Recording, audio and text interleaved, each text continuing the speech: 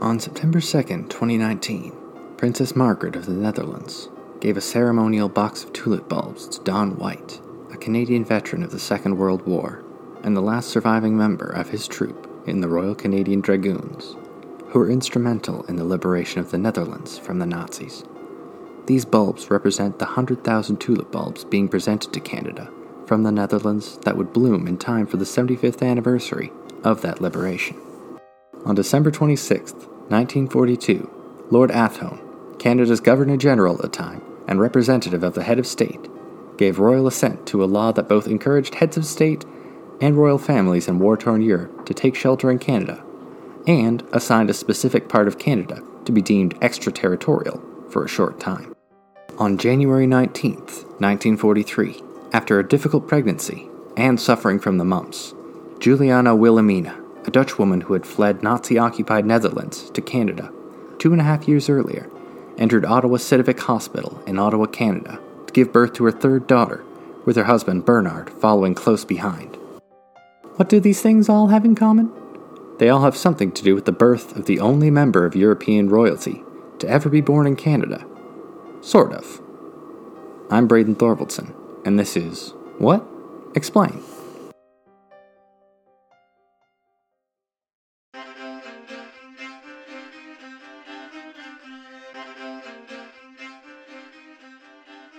First, I'll introduce you to Juliana and Bernard. Bernard Leep Biesterfield and Juliana Wilhelmina, husband and wife that fled the Netherlands after the Nazis occupied it in 1940. Bernard, Juliana, and their two daughters, Beatrix, aged 2.5, and Irene, aged 9 months, initially fled to England. Juliana and the children continued onwards to Canada, where they had been offered asylum and sanctuary, while Bernard stayed in London to aid in the war effort. Juliana, Beatrix, and Irene arrived in Halifax, Canada, on June 11, 1940, on a Dutch steamer ship, and continued onwards to Ottawa, the capital city of Canada. Bernard stayed in England, and wanting to do anything he could to strike back at his country's oppressors, asked to be part of the British intelligence efforts to stymie the Nazis. However, there was one massive issue. Bernard was born in Germany, and British intelligence were reticent to let a German near intelligence plans. No matter how vociferously he stated his allegiance was never to the Nazis, his wife was born in the Netherlands, and that he wanted the Nazis gone from his adopted homeland. Bernard persisted until after a lengthy screening process, he was allowed to work with the Allied War Planning Council in London. Working that far away from the front was not enough for Bernard. He wanted to be in on the action, to take a more hands-on approach to ridding the Netherlands of Nazi occupation. So, he ended up asking for, and receiving, instruction on how to fly a Spitfire, a single-seated fighter plane that was the main component of the British Royal Air Force at the time. Bernard logged over 1,000 hours of flight time in a Spitfire during the war as the part of the number 322 Dutch RAF squadron, and managed to walk away from 2 crashes during that time. Bernard had a very eventful war.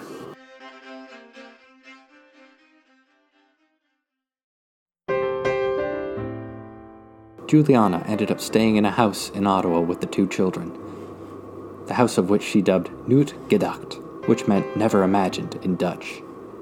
Juliana did miss home, and worried about Bernard and his part in the efforts to liberate the Netherlands from Nazi occupation.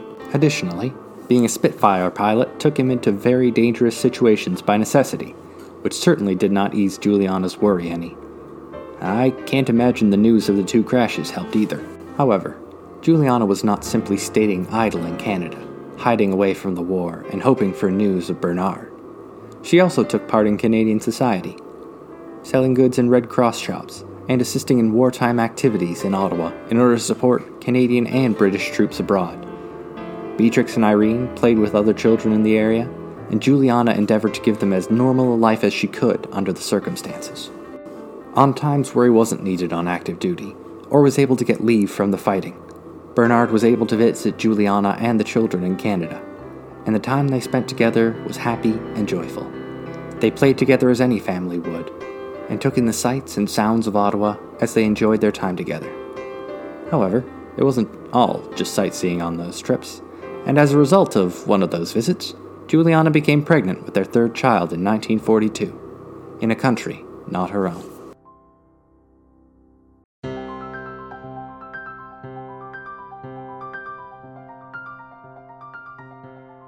The pregnancy was a difficult one, primarily because Bernard was away for months at a time due to the war. But Juliana kept her composure, and as time went on, she began to rely more heavily on the friends and neighbors that she made in Canada. But Bernard was there at the end of the pregnancy when he was needed most, and he was by Juliana's side as they went into the Ottawa Civic Hospital for her to give birth to their third child. Fittingly enough, their delivery room had a window that overlooked Holland Street, though I have doubts that either Bernard or Juliana in particular noticed at the time. Later that day, the child was born, a hale and hearty baby girl.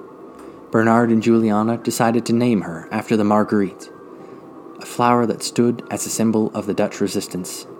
They named her Margaret Francisca. Perhaps that name might sound a bit familiar from a few minutes ago. This is where I can fill in some blanks. Bernard and Juliana were none other than Prince Bernard of Leek-Biesterfield and Princess Juliana Wilhelmina, the Prince and Princess of the Netherlands, fleeing their homeland about a day ahead of the Nazi forces.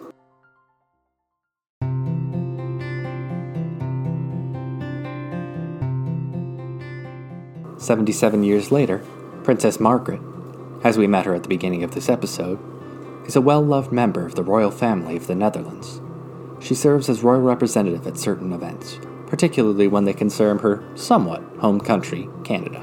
I say somewhat because of a third fact I shared at the top of the episode.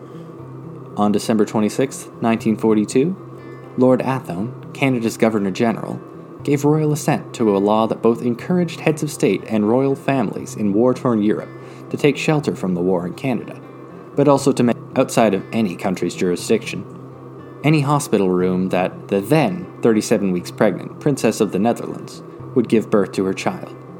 This would ensure that the child was considered part of the royal line of succession, as they would draw their nationality from their mother only, rather than the country they were born in.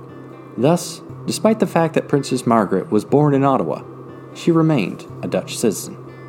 As a symbol of their gratitude towards the country that sheltered them during the Second World War, Juliana sent 100,000 tulip bulbs to Ottawa once she and Bernard had returned home in 1945, after the Netherlands had been liberated and peace had been declared.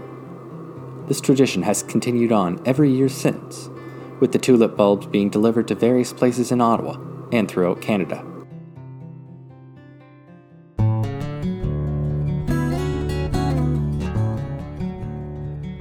A tulip festival in Ottawa was created in honor of this gift. The Dutch Liberation bulbs are planted around the grounds of Parliament Hill, where the Canadian government sits in session, and in many other scenic locations around Ottawa. It brings in thousands of tourists every year that come to take in the beautiful flowers that represent the special bond between Canada and the Netherlands. I'm Braden Thorvaldson, and I'll talk to you in a couple weeks with another fact that will make you go, "What? Explain."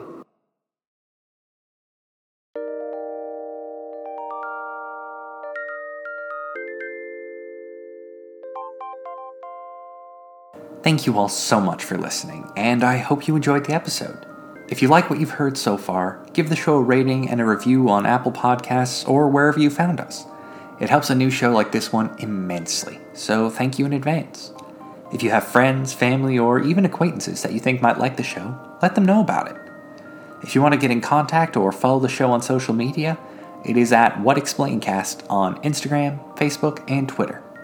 I'll be putting up a new episode every second Thursday, so feel free to subscribe to the show on Apple Podcasts or wherever you get your podcasts, and be ready for the next one the minute it goes out.